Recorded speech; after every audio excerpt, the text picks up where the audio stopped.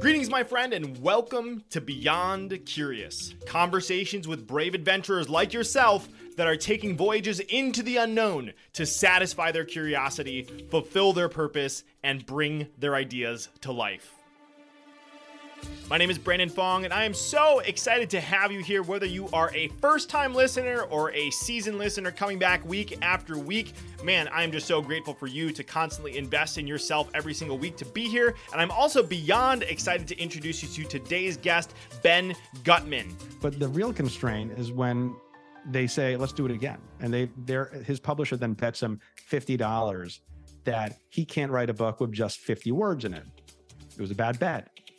Dr. Seuss goes back, has 50 words, puts together a book called Green Eggs and Ham, which became his best-selling book, 20 million copies sold.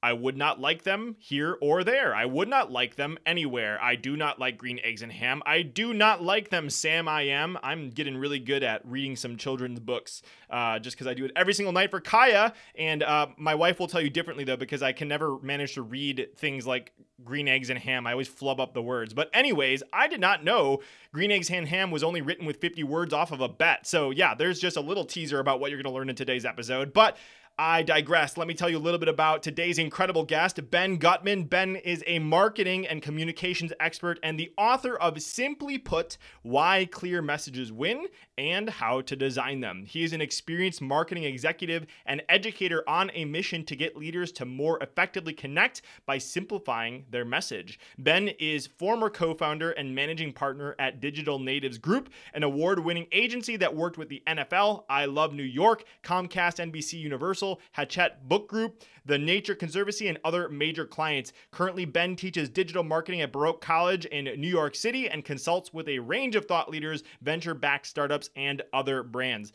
There is so much to look forward to in today's episode, but as always, I would love for you to look out for 3 specific things. Number 1, what that strange bet was that was given to Dr. Seuss that led to creating Cat in the Hat and Green Eggs and Ham, and what that has to do with making your messages more powerful. I'm realizing recording this right now, I might have given that away in the quote, but anyways, that is a really cool thing to look forward to in this episode. Number 2, how to use the drill build method to create messages that cut through the noise and resonates with people on an emotional level. And number 3, what creating simple and effective messages has to do with fluency. I was really excited when I saw Ben's book, Simply Put, because I believe my purpose is to create a more deeply connected world. And I had never really thought about how learning how to effectively connect has to do with creating clear and simple messages. So it was fun diving into Ben's content on how we can do that. And of course, that's what we're talking about in today's episode. So if you are somebody who is interested about learning how to enhance your communication messages and connect deeper with others and want to hear some fun and exciting stories along the way, this is a fun episode for you. So without any further ado, here is my friend, Ben Guttmann. Mr. Ben Guttmann, welcome to the show. Super excited to have you here, my friend. Thanks for having me, Brandon. It's great to be here. Of course. So, man, I'm so excited because I just finished reading Simply Put last night, and it's such a need for this. And as I was kind of reflecting on it, I don't know if I've shared this with you before, but I believe my purpose is to create a more deeply connected world. And I love how you made the kind of correlation between connection and simplicity of your messages. So I'm super excited to dive into all the content of your book. But as usual, I'd love to start a little bit more about the human that's in front of me now so that people can kind of get a little bit of context before we dive into some of the content. So I know you had an incredible professor that believed in you early on. So I'll read this little clip here that I pulled from your site that I thought was super cool. It says, in 2011, shortly after graduating college, a few friends and I piled into my beat up 94 Honda Accord. We headed out to the city. We pulled up to the office to an old professor's business, slapped our logo on a basement wall, and opened up our marketing agency. So I thought this was a cool place to start because you're a professor now. You've been on both sides of the equation. You had somebody believed in you earlier. Now you're pouring into students. So would love to maybe share a little bit about that relationship with that professor and how he ended up giving you that opportunity to open up in his basement. Oh yeah, that's a great one. So, and I, by the way, still keep in touch with him. We have lunch all the time. When I did my book launch at Baruch College, which is where I went and now I teach, he was there as kind of my fireside chat companion for the event that we had. So that's fun. I'm great. I'm super. His name is Steve Gold. He's awesome. He's been in marketing and advertising forever. And he also went to Baruch College. So Baruch, by the way, is part of the City University of New York. It is, I'm a big CUNY stan because I believe I went to Baruch. My wife went to Baruch. My parents went to Queens College. And, now I teach there and all my friends are from Baruch. It's a really wonderful experience because it's like the biggest engine of social mobility and economic opportunity in the country. I can wax poetic about how great CUNY is for the whole podcast if we want. But for now, I'll go back to Steve, and he taught one of the most popular marketing classes at Baruch when I was there. I was really kind of heads down doing student government stuff because I was president of what was called USG at the time. I was the big kind of student government dork, and that was taking up most of my time. I didn't do the like internships and all those other things that my peers were doing, and so I was really grateful when he kind of pulled me aside one day and said, I know you kind of want to start something. We need some help with digital. Maybe we could figure something out. And so, as you mentioned, we hopped in the 94 Accord. We drove out to the city and, we worked with them for a year. We set up shop in their agency's basement.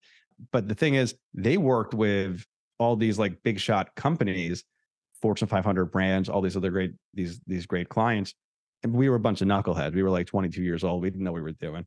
So fortunately, we kind of had the opportunity to cut our teeth on like the local ice cream shop, the local camera shop, and bit by bit started to build our own portfolio of work, which, 10 years later included stuff like the NFL and Comcast and all those other great companies. I love that. That's amazing. Well, let's unpack a little bit more of that journey. There are a few things that I saw that just kind of stood out to me in both your book and then also reading a little bit of the other stuff you have online. But one of the philosophies that you had that I think kind of propelled your growth and the relationships that you built was something that you call happy warriors. So talk to us a little bit about happy warriors and why that was important for you.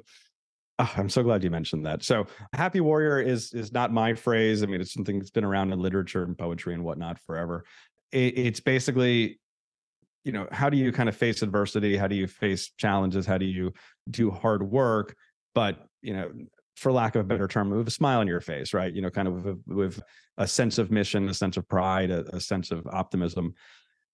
And so when we were talking with my partners early on about what kind of employees do we want to have, what kind of team do we want to have, that was a word that kept on, or phrase that kept on coming back to us, was that we wanted a team of happy warriors. That was who we looked for when we were hiring, was that people who could, because it's in a small business, you need people who can kind of play jazz with their work, right? People who can face an unexpected bump in the road, deal with a client that might have a problem, deal with the toilet being clogged, like all the little things that happen in a small business, and deal with it with with grace and with skill and with optimism, and that's embodied in that term happy warriors. And so I still, whenever I'm building a team or working with people, that's the type of person that I look for whenever I can. How do you balance? I'm gonna be interested to ask you about this. Like, how do you balance the weight of being a happy warrior versus like the technical skill set on a team? Like, what kind of, in your mind, when you're doing the calculation about working with someone, whether bringing on, because I'm assuming you kind of want the happy warrior philosophy to be internal, but also you want to be working with happy warrior clients that are flexible and kind of represent that. Maybe talk a little bit about when you meet someone and when you're building your teams and your client base, how that kind of factored in, whether it was more important for you to kind of make sure there was alignment on the technical side or the core value alignment with the happy warrior component of it. Well, one thing that I would say about your clients in particular is you spend a lot of time with the people you work with, right? It is both, your team members, but your clients and your vendors and your partners. And it's important that you like them. It's important that you can trust them, that you enjoy the time you're spending with them. And one thing that was always valuable for us was we were really good, at least with the small group. And then as we got bigger, it became more intentional of finding people that were really kind of just friendly and happy warriors that were enjoyable to be around. Because it really, every now and then we would miss the mark. We would hire somebody or we would sign a contract with somebody that they were kind of a jerk, or just they kind of brought the energy down. And I have found that most technical skills are somewhat fungible. I mean, there are people that are completely, like the 10x engineer, all those type of things that it's a little bit harder to kind of replace. But most people are ultimately, in terms of their writing ability, design ability, programming ability, the quote unquote hard skills, they're kind of replaceable. You can't replace the personality though. And so if you have somebody that's a really great like writer, but they are destroying the vibe of the company. They're destroying the energy in the office, and they're bringing other people down. It doesn't matter how good they are. It's time for you to part ways and to find somebody that's going to bring a better energy into the work. I love that. And I feel like it directly correlates into your work with Simply Put, because obviously it is my belief that the language that we use shapes our reality, whether it's our internal dialogue or our external dialogue. And I've just found for me that as I've gotten clear on the kind of people I want to surround myself and the people with and the people that I want to serve as well, those soft components are super important, because as you craft your messaging, as you have conversations with people, even if it's not like formal messaging on a website, those things are all critically important to like building a life in alignment with the people on all aspects of your life. So I love that that was such a central component of your growth, everything that you did. So Ben, and you want yeah, to yeah, hear one other thing on that too? Please. Which is we had kind of our internal goal when we worked with clients was, we would want to be really good at what we did, obviously, but the kind of secret goal was we wanted to be that client's favorite meeting of the week. They might have a dozen meetings with vendors and other and whoever else, and we wanted the one that when Digital Natives, our old company, when that came up on their calendar, that they went, I'm excited to talk to those guys. Like that. That was one of our driving forces in terms of how we shape these relationships. Okay, I wasn't planning on going here, but this tickles my brain, because I listened to another episode where you were talking about Neil Gaiman and an insight that he gave you on a commencement speech about the 3 characteristics of someone. So I feel like that what you spoke to is kind of one of those, but I think this is a really powerful concept that might be valuable for some people. Oh yeah, Neil Gaiman, author, comic artist. He's also just a cool dude. I've tweeted back and forth with him in the past. So he gave this commencement speech about a decade or so ago. And the advice was for writers, but it applies to really any sort of creative work or even client services. And he said, there's 3 things you can be. You can be on time, you can be good, or you can be a pleasure to work with. And the secret is you only actually need to be 2 of them. So if you're on time and you're good, people will put up with an asshole. If you're on time and you're a pleasure to work with, people will put up with things that are maybe not that great. And if you're a pleasure to work with and you do great work, well, people will excuse things being late a little bit. And it's not that, you ever want to do bad work or you ever want to miss a deadline. But if you are really good at that first one, which is like being a pleasure to work with, you get this grace in these relationships that you wouldn't have otherwise, right? And so, because sometimes things happen, right? Sometimes things miss a mark. Sometimes you get busy and disaster strikes or whatever, and you miss a deadline. But if the client genuinely likes you, they'll be okay with that, or they'll give you a little bit of leeway on those type of circumstances. I love that. And to me, I guess Simply Put kind of solves for 2 of those components. You don't really talk about the time component of it, but if you are using the right, clear messaging that is connecting with people and serving them, you create a better experience for people and build those relationships at the same time that you do better work because you're clear on it. So I would love to start talking about some of the components, Simply Put. And I I think a fun place to start here would be, it's going to be a total non sequitur, but I think this will go somewhere. Why did you start flossing, Ben? Would you mind talk to us about why you started flossing? And you mentioned it a few times in the book, but share about that and how that's put. So I've had terrible luck with my teeth. I blame my parents. The genetics was not there.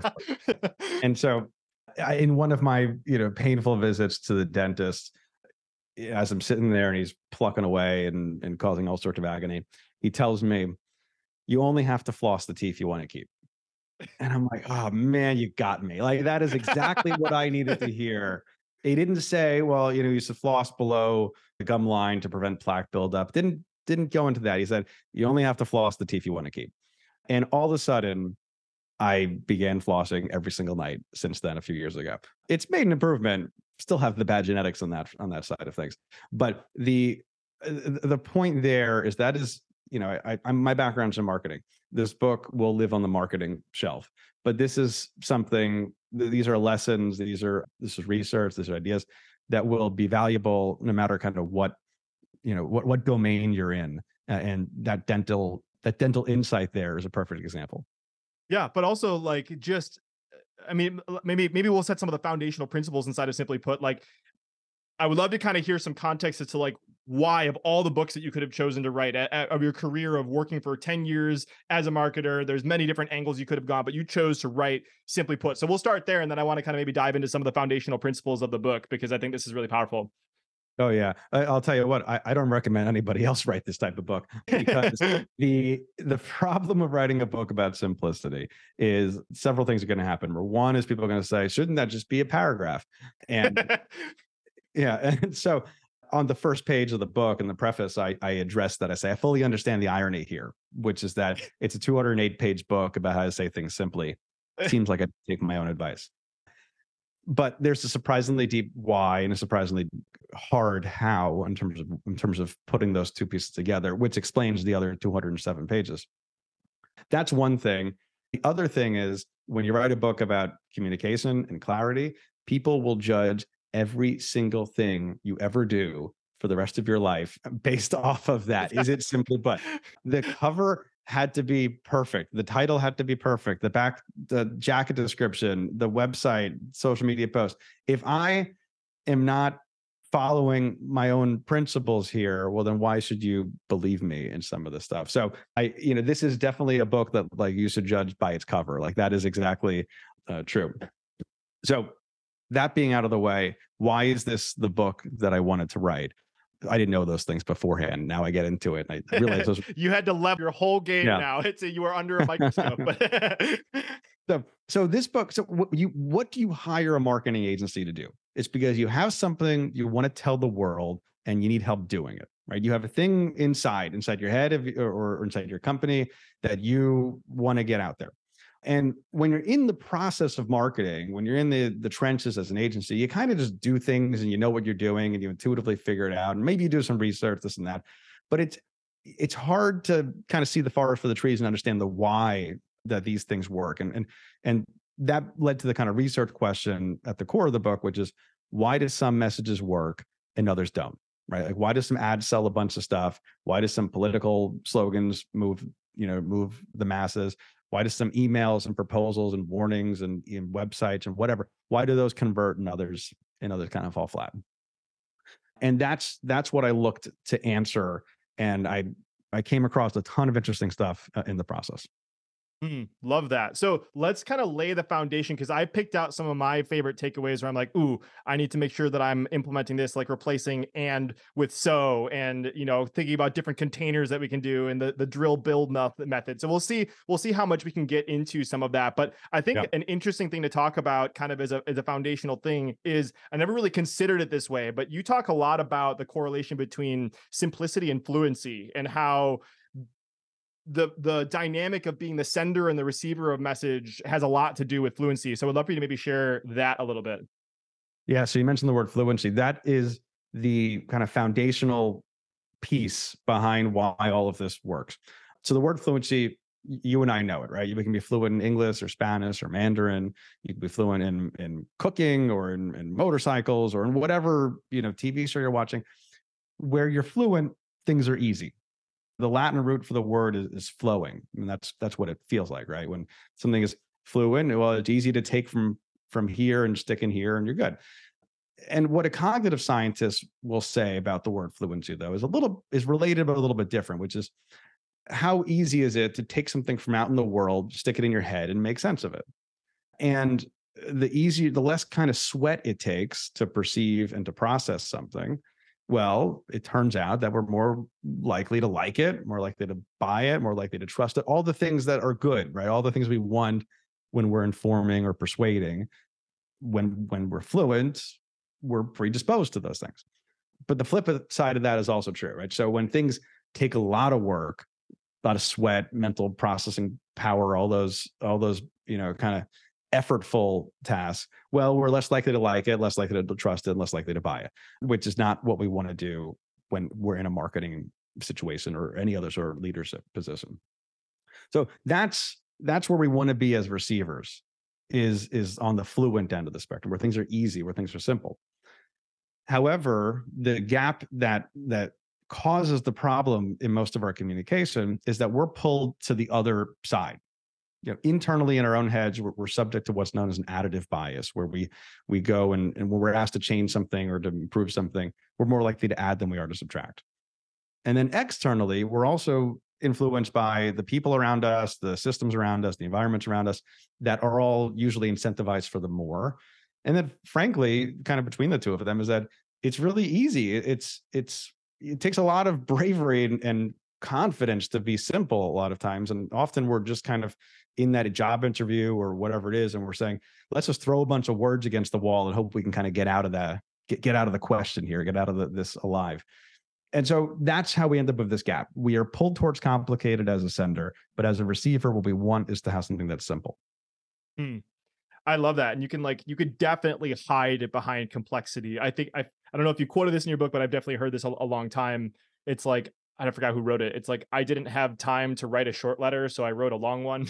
Oh yeah, you're right. It requires you to be bold and figure out what the heck you're saying, and it requires so much thought on the giver of the message to make sure that you are serving the person receiving it and putting it in a way. And there's so much that goes into that. So why don't you, Ben? Maybe I think it would help if you kind of gave a flyby of kind of the core components that go into designing simplicity, and then maybe we can kind of drill into some of your favorites and kind of go from there. Oh yeah, certainly. So by the way, that quote is one of those things that's often misattributed to Mark Twain, just like pretty much every quote. Everyone.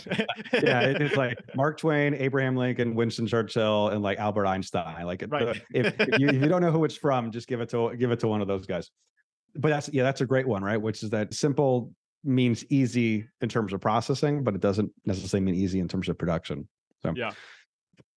So you were saying these design parts there. That's the second half of the book and the second half of the equation, which is, well, we have the why communication is challenging, but how do we bridge that gap? And so my background is as a designer. Actually, that's my functional background. And so we looked and said, well, this is the design problem. How do we arrange things in the world to solve a goal? And the goal is to bring those pieces together. Well, when you look at the research, when you look at the history and case studies, we can identify 5 design principles that will help get us, get those two sides closer together. So the first one is beneficial. What does it matter to the receiver? What's in it for them? The second one is focused. Are you trying to say one thing or multiple things at once? The third is salient. Does your message stand out from the crowd? Does it have contrast? Is it noticeable? The fourth is empathetic. Are you speaking in a language that the audience understands? Both in terms of their actual language, but also motivations, emotions. And then lastly, it's minimal, which is, have you cut out everything that isn't important and left what is necessary? And this isn't a step-by-step plan. This isn't a rubric. This isn't a schedule, but they're design principles. The more we can kind of look to them, the better we can bridge that gap, and the better we can inform, persuade, and communicate in all their different ways. Yeah, I love that. Thank you for the 30,000-foot flyby. I think that just kind of helps set the foundation for everyone. So if you were on a treadmill, if you are washing dishes, if you are, have your attention all over the place, I was taking notes for you. We have beneficial, we have focused, we have salient, empathetic, and minimal. And obviously those are just titles, right? So let's work for the rest of this interview to maybe bring some of those to life with some concrete ways that we can help support people. So I think a really foundational one that I've heard so much, but it's one of those things where it's like, it's easy to understand, but it's also easy to forget when you're trying to communicate. And I know you talk about this a lot with your students, but talk to us a little bit about why Americans actually spent $10 billion worth of power drills in whatever year it was. Oh yeah. So you're referencing the first one, which is beneficial. And I'll say I lied a little bit. So this one is the most important. If you're asking me, saying which is the one, because and so we start with this because it's so foundational that it will color all the other things that you do. And I also, part of that lie is that the last one, minimal, is also at the end on purpose, because it's hard to know what everything you need is unless you've gone through and evaluated these other pieces.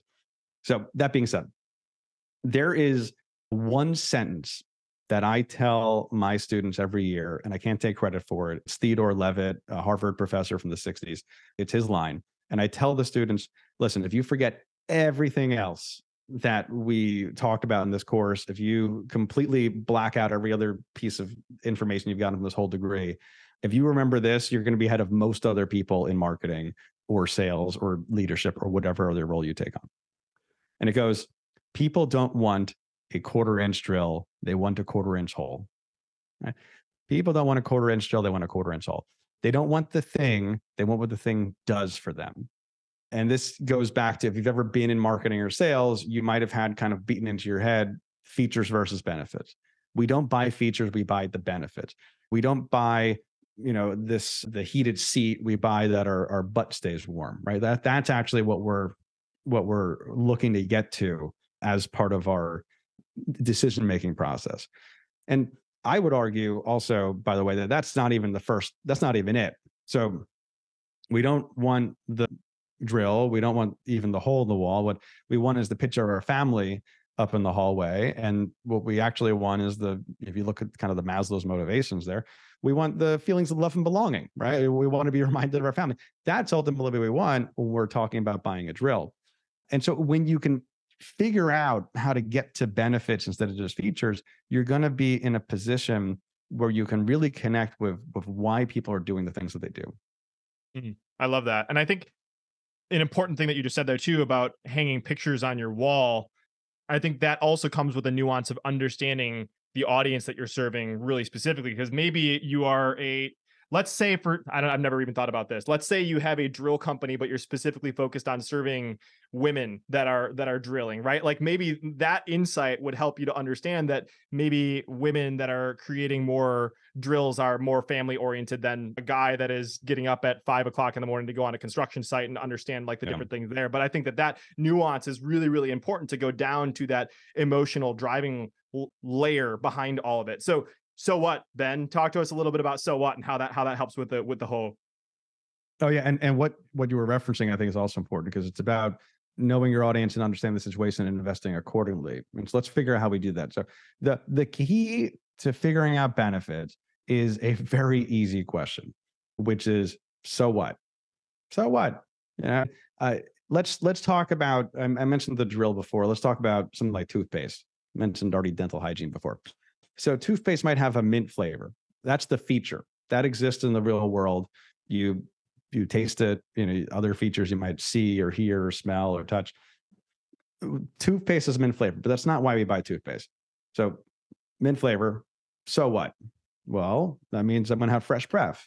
Okay, great. That's getting a little bit closer. We can call that the functional benefit. That's the thing that changes in the real world. We can see the tangible difference between us having fresh breath and not. Okay, fresh breath is not actually why I want to buy toothpaste, though. Why I want mint flavor.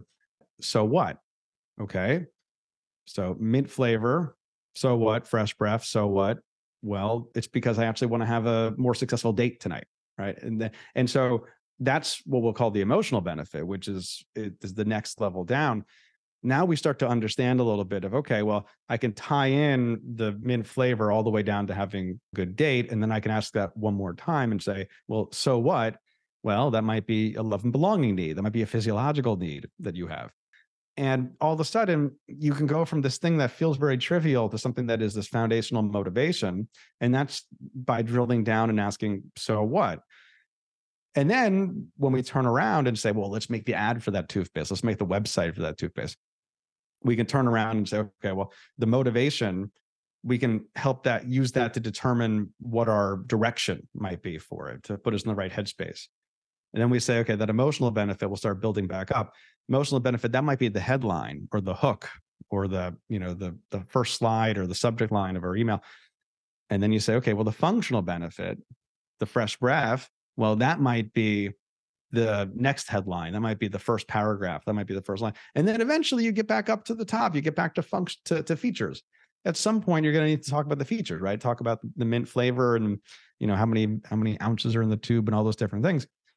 But this way, instead of orienting our conversation from the features inward, we're able to talk from the benefits outward, and we're able to actually resonate with why people are making these decisions. I love that. And I would obviously highly recommend everyone go grab a copy of Simply Put, Why Clear Messages Win and How to Design Them. For me, I literally grabbed what you just said there. I grabbed a screenshot of the graphic that you have inside of the book on this section because it's super powerful.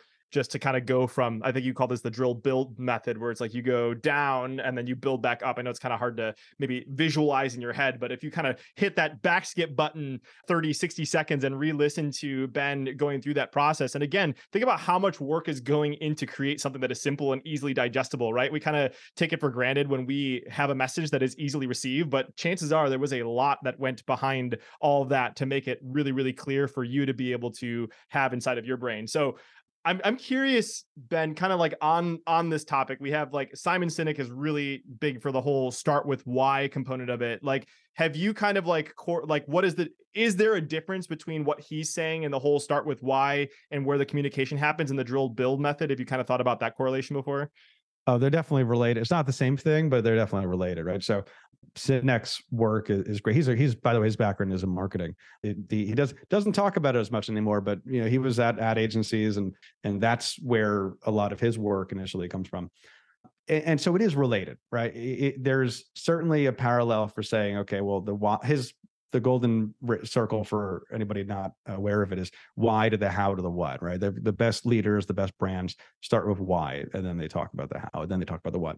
It's certainly a rhyming piece of this, but this is a little bit less about kind of like mission and more about, well, what's the benefit? It's more kind of audience focused than it is kind of sender focused. Yeah, I love that. So I had this in the note. I'm kind of jumping between some of the different components of your book, but I had well, let me summarize something, because that was really powerful for me when I read this last section, that I'll jump to the next part. But like one thing that kind of came as a light bulb for me as I reread this section where you talked about the build method and the so what, is like, no duh that we naturally want to describe the benefits or the features, because that's like what our natural senses are. Like you look at anything that like you can see, touch, feel, like that's how you describe it. So like we're wired to say about the thing when no one really cares about the feature of the drill and the horse, the torque and all that kind of stuff that goes inside of it, when in reality that's our gut instinct, is like, if we're trying to sell something, that's what we need. But it's really important to like maybe almost leverage that as a trigger, like, oh, am I observing something that I can see, hear, feel, and touch? And if I'm trying to describe that, there's a chance that, not that you shouldn't ever describe that it's important, but like when you're communicating that message, making sure that you're doing the work to set it up so that when they arrive at those features and benefits,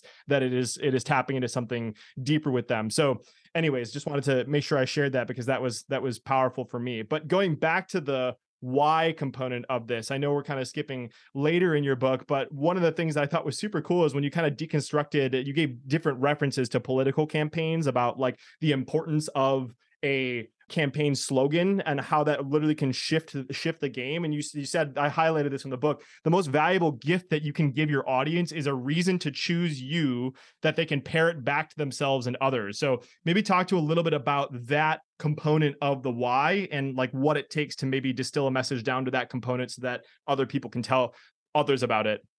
Oh yeah. So that bit is from the last bit there in Minimal, which the subtitle of that chapter is "Say Shit About the Bullshit." Right. Yeah. And so some of the campaigns you're referencing is, regardless of the politics, and mine are pretty transparent, if you to be honest. But if you look back in 2016, everybody was saying this is the most fearsome Republican primary of all time. We have these governors and senators, and we have these people representing demographic and geographic strengths and shifts that are going to be so formidable. Democrats can't win. And then this guy, Donald Trump, comes on, and, it's a very historically loaded sentence, but he goes out and says, "Make America Great Again," right? It's a complete sentence. It's a complete idea. And when you contrast that with what somebody like Marco Rubio was talking about, where he said, I think it was like leadership for a new American century, or like Jeb Bush, who, was the son of a president, brother of another one. His slogan was just Jeb, like with an exclamation point. If somebody was asking you, well, why do you support Marco Rubio? And no human being on earth has ever said earnestly, well, he's leadership for a new American century. That's not how people talk. That's not how we work.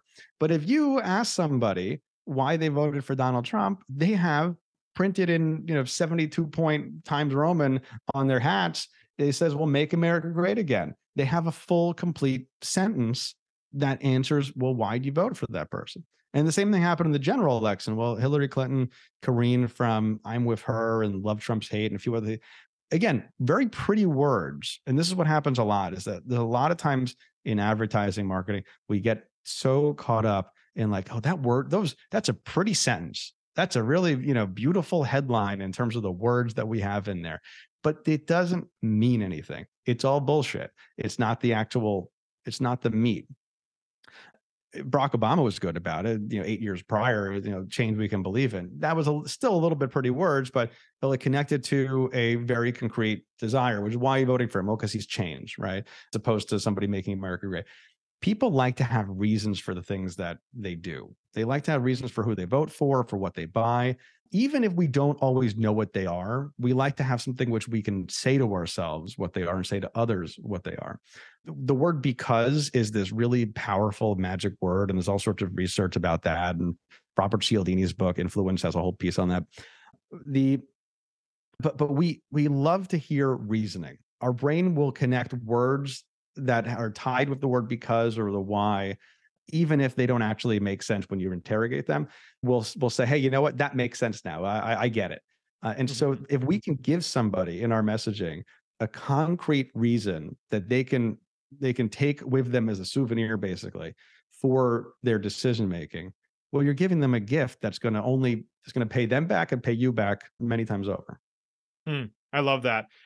It's been a while since I've seen Cialdini stuff, but I think it's the study where he was talking about people skipping in line for like a fax machine or a copy machine. And like, I think they literally could just say, why do you need to skip? And they would just say the word because, and they would get significantly more compliance because they use the word because. It's like, oh, okay. Oh, yeah. It's like a shortcut. So I love that. And I do want to, I'm going to use the word drill because we're talking about drills. I want to drill down here a little bit more because I think it really helps people to get like a concrete example. So this is also partially like a selfish ask because I heard this and I was like, oh my gosh, like I need to get better at this. So I find that people love different examples. And so I know we don't have all the time in the world to kind of zone in on this, but I thought it'd be fun for people that are listeners of Beyond Curious that it's like, if I don't have it, why do you listen to Beyond Curious? Well, I have cool guests. I love the deep conversations. I do the research, but like, it's not much of an answer. So if you have a client or somebody that is looking at kind of getting that distilled, what are some ways that you would kind of guide someone to understanding how we can get that succinct reason that I can tell people that they should listen to the show or whatever it is for their brand?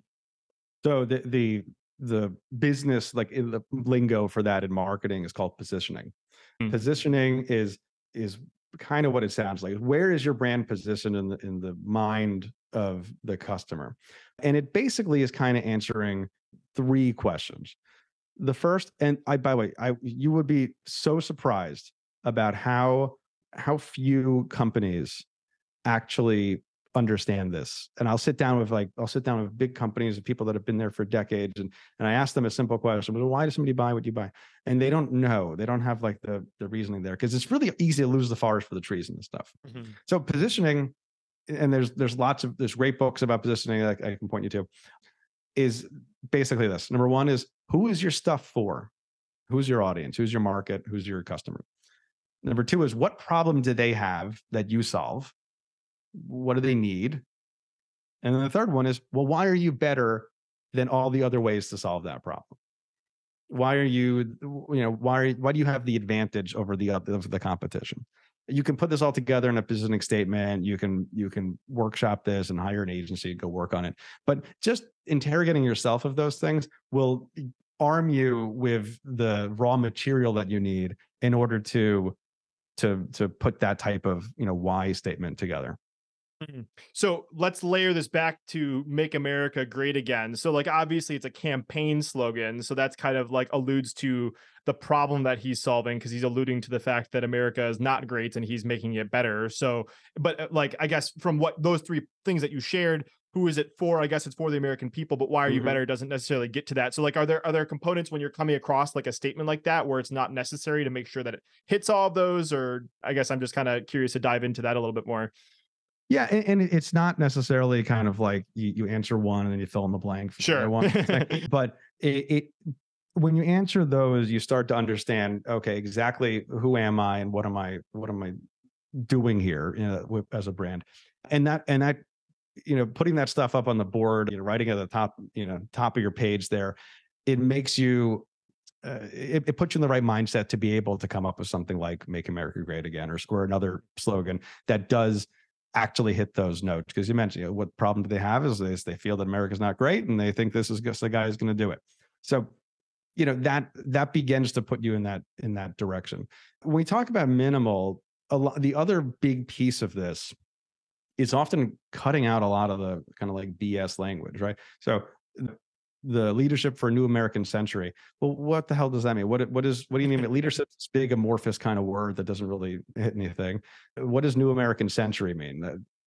Like it's already 16 years into it. What at the time, what's going on? Those are words that become these like speed bumps. They become friction. And so every time there's a bit of friction in your messaging, well, it's another opportunity for somebody to just tune out and to pull off and go on an off ramp to something else. The average American spends 13 hours a day consuming some form of media, right? That's a lot of time we spend looking at screens and hearing things. There's so many opportunities for things so many opportunities for us to place our attention on things that aren't your message. And if you give me something that isn't kind of the quote unquote BS free, something like the leadership for New American Century, well, all of a sudden I'm saying, well, this doesn't mean anything to me. This isn't for me. This doesn't solve my problem. And they're going to go pull off and go do something else. And so that's why it's so important to get to like the minimum viable message and to speak in these like common denominator words as much as we can, because that will ultimately be what sticks in somebody's head as they're competing against all these other competing forces that want that attention. I love that. And it reminds me of another section of your book that I thought was obviously kind of jumping into the salient side of it, but you talk about 3 spheres to use the power of constraints to craft more salient messages. And we have space, time, and options. So I think what you're kind of alluding to here is more of, I think it's the space one. So maybe I think we can kind of dive into this, because I think this will expand the subject a little bit more, but talk to us a little bit about Dr. Seuss, because I thought this was really interesting. Oh yeah. So this is like the lead-in story there. So saliency is when you notice something, right? When something rises to your attention. And I argue that it is best created when you're embracing constraints, embracing rules that others aren't. If you want to create contrast, create something that's different than what else is out there, well, you need to play by slightly different rules. So the story you're referencing is about 70 years ago. Life magazine ran an article saying that kids can't read. Basically, readership is down, and part of the reason is because of all these really boring early reader books, like Fun of Dick and Jane, that type of stuff. And so, a publisher at Houghton Mifflin, they come to one of their authors and they say, here's a list of 250 words. We're going to draw it. Can you write a book that includes just these 200 words and teaches people how to read in a way that they can't put down? They can't put it down. And that author's name was Theodore Geisel, who better known as Dr. Seuss. He comes back, he toils away for 9 months, and he writes a book which becomes known as The Cat in the Hat, with 236 different words, just using that small palette. And that's one example of this. But the real constraint is when they say, let's do it again. And his publisher then bets him $50 that he can't write a book with just 50 words in it. It was a bad bet. Dr. Seuss goes back, has 50 words, puts together a book called Green Eggs and Ham, which became his best-selling book, 20 million copies sold, top of all these different, reader lists. And then it clocks in at exactly 50 different words. And so by embracing this smaller palette, by embracing these constraints, he's able to do something to go into these kind of creative directions that you wouldn't be forced into if you had the entire dictionary at your disposal. Yeah. And it's so crazy too, because in today's world that like this is being opened up with AI to make it like easier to create more, like putting those being intentional about the kind of constraints that you're putting on are super powerful. And one of the takeaways that I got from your book was like trying to use the 1,000 most frequently used words in the English language when crafting a message. And so one of the things I did kind of for fun this morning is I looked up those 1,000 words and then I put it into Chat GPT. So you can get GPT-4 and I said, here are the 1,000 most words. Here's a sentence I'm trying to write. Help me to write it using the 1,000 most frequently occurring words. So that's a little bit cheating because I'm using AI to like play within those constraints. I'm sure there's probably a benefit to you being toiling away at it to make sure that your message is super succinct. But I love thinking about constraints because I think it's very often that we think we want a life free of constraints, right? Like we were just talking beforehand about like just had a kid, like talk about like a way of having to rejig your life around it, or like we want to have all the time in the world, but it is actually these constraints that breed creativity that can create things like salient messages, but you have to be intentional about Mhm. the containers that you're putting around them, which is so cool. Oh yeah. And she mentioned the 1,000 most common words.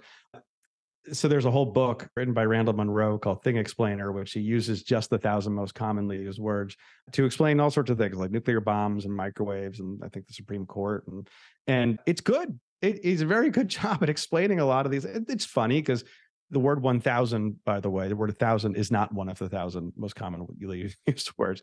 So it's the 1,000, right? The it's going to be something that's going to result in some weird stuff, but it's good as like a baseline test for saying, okay, how close can I get to this, or can I get to this and then go up from there, instead of starting with kind of these big, big thick thesaurus of full of words, and trying to pull different pieces apart. And by the way, you mentioned the GPT stuff. A friend of mine, who he's written a book and has a show too. He when I shared my work with him, he put the principles and then some of the research in this book into a GPT, and he used it to help him edit some of his work in terms of his emails that were going out. And the email that had his original content got like X open rate, or like X click through rates, whatever it is. And the one that was, put through kind of the simply put AI, basically, it got 50% more. Right. And so Wow. I was like, that's really cool. I'm going to quote that as much as I can, because, when I was writing this book, the first draft of it was due to the publisher around this time last year, at the end of the year, we're talking in December, the ChatGPT like just came out, right? And I was like, "Oh, this is interesting. Like maybe I can help with some research and stuff." And it was really funky and didn't quite, do any good for me in terms of the research stuff. But it's funny to see how quickly, not funny, but it's incredible to see how quickly things have evolved in just that 12-month span. Yeah, even so, this is a selfish ask, but I'm literally thinking about this for all the people that I'm interviewing. It's like with, and I'm gonna it's again, anytime you talk about AI, you're time stamping it because it's like this is going to be like if you listen to this 3 years from now, you're like, no shit. but like, I think that the new wave, it's like the new future of content creation is you can't just put out a book anymore. You have to create a custom GPT for all the frameworks that are inside of your book, because it's like I selfishly want Ben Guttman approved, and I would pay for a Ben Guttman approved GPT to simplify my messages and to make sure that it fits inside of these parameters. So yeah, I think anyone can take a book nowadays and create a framework around it and feed it into a GPT if you know what you're doing with custom prompting. But yeah, super good. So we've covered a lot, Ben. I know we're kind of coming up on time. There's one more in the empathetic section of creating effective messages that I think would be really good, and then we can kind of start wrapping things up a little bit. But designing a message with the language of the user in mind, oh my gosh, it's just like a whole world, right? You could definitely write a whole book on each of these subsections that you created here. But would love for you to talk a little bit about this, and maybe open by sharing a little bit about desire lines, because I had never heard about this and I thought it was really brilliant to see this as an example inside of the book. So there's this design principle called desire lines or desire paths, which you've definitely seen, right? Like, and if you've ever walked, through a park and there's like a right angle, the sidewalk, and you see kind of the little dirt path full of footprint that's connecting, one side to the other and kind of cutting off that corner, that's a desire line, right? I mean, there's all sorts of famous examples. I think it was maybe University of Michigan that they left their quad unpaved, and they took like an aerial photo to see like where the students were walking across it and killing the grass, and then that's where they built their paths because that's where people wanted to be. And so when you're talking about usability design, desire lines basically tell you like what does a user want, like what do they want, and when you talk about empathy, well, it's about meeting them where they are. And this is not to say, like you do a focus group and you listen to 100% of what they say and they're going to tell you everything. about where to go. It's like the old kind of, faster horses versus cars type of thing. But it is important to, whenever you're marketing or messaging, is to test your audience. Bring in somebody that isn't you, that isn't your team, that isn't in your bubble. This is like a no duh thing. And there are so many like agencies and companies that they do market research and like this is their jam. But it is also the thing that will be the most ignored piece of advice that I put in here, because it is awkward. People don't like to go out and to test their stuff. Number one is the interaction with strangers can feel awkward. You stand on the street corner and try to flag people down, and people don't like that. I did that. I remember doing that, standing on the concourse at Grand Central Terminal, flagging people down and asking them questions about things. And so that is inherently an awkward position. But number two is, and more importantly, is you might get feedback that proves you wrong, that says, hey, I don't understand what the hell you're saying. I don't understand what you're getting at here. Or I don't like your product. I don't like whatever this is, your candidate or your cause. And well, you're going to have to go back to the drawing board a little bit if you start getting feedback that pushes you in that direction over and over. So it's vitally important, but it is something that we're going to get wrong. But if we get it right, it will unlock a whole bunch of other possibility for us. I love that. How would you recommend, let's say, and this is again partially selfish ask, but like let's say someone is interested in testing some of their ideas and making sure they're getting that feedback. Maybe not everyone's going to walk around Grand Central Station and say, I have this new idea I'm working on. Like, what do you think, stranger, about it? But like, there's so many different ways to test content nowadays if you just make simple posts on LinkedIn or Facebook or whatever platform that is. So as somebody that has put together a book and spent a year thinking about this subject, maybe what are some of the ways that you have tested out your thought leadership before, you made sure that the right things and the right messaging was hitting inside of your book? How did you do that? Yeah. So a lot of that's really important. You mentioned the post on Facebook or LinkedIn and stuff. That's really good start if the audiences there represent who it is you want to talk to. Sure. If my network is going to over-index in, younger people who are digitally savvy, who might work in marketing or some other professional service, well, that actually might be relevant for my stuff because I'm writing a book about that. But if I was launching an app for senior citizens to romantically connect, well, that's not going to be the audience that I want to talk to, right? I want to go, hey, let's go to the nursing home. Let's go to, the community center. Let's find people who are in the age demographic, in the market that I'm looking for. That's much more relevant than me asking a bunch of like other 30-something-year-olds on, Instagram, like, hey, what do you think of the senior citizen dating app? Right? Like that's, it's a little bit, there is an exact science. So I was going to say it's not an exact science. There are people out there who their whole job is like sampling and figuring the stuff out. And you've mentioned politics before, and people in politics, in pollsters, they do a lot of this stuff. But for most of what we do, we can be pretty inexact about it, and it still can be relevant. We don't need to talk to that many people to begin to see patterns of, okay, well, if I'm designing this app for accountants to better manage their like workflow or something, I bet you if I talk to 5 accountants, I'll have a good sense as to what the general use case is going to be.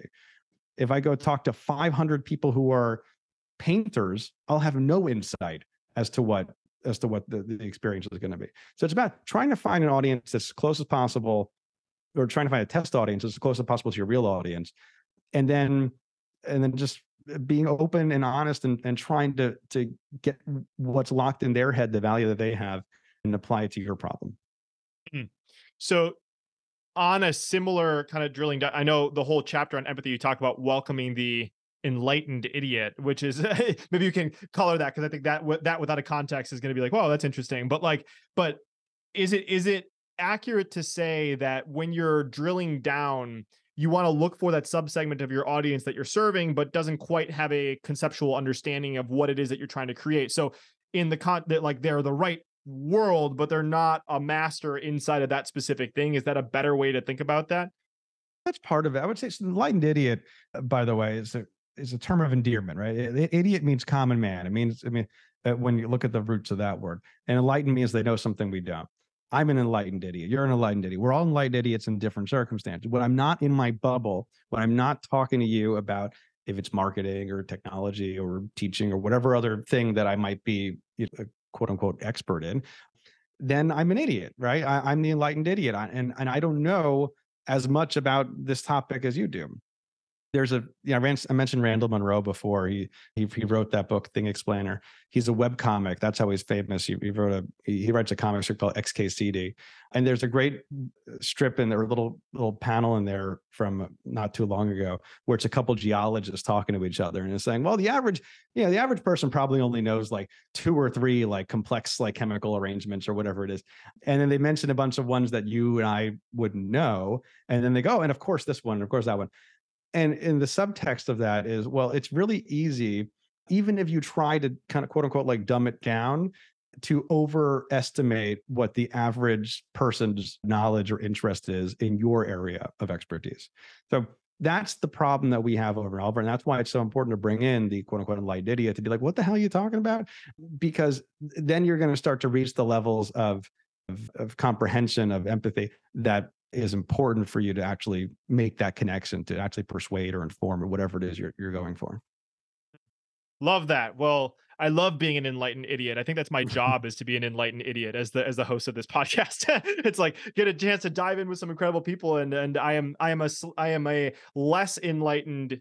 I'm a less idiot on simplicity now, thanks to your book. So I have some different ways that I can do that. And I think all of our friends hanging out with us today have plenty of different ways that they can experiment with making sure that we're crafting messages that really, really land with people, that have been thought out, that serve people at the highest level. So this has been so amazing, Ben. I have a question that I love asking guests at the very end, and then we can officially wrap things up. But I would love to find out, Ben, as somebody that has written this book, that has been a curious explorer of the world, what is curiosity? Or let me, I've been rephrasing it slightly different. How has curiosity impacted your life? Would you mind sharing a little bit about that? So our little slogan in our agency used to be, we would curiously and relentlessly pursue the things and ideas that move people. And that was that combination of being curious and relentless, I think, gets you very far in a lot of different spaces.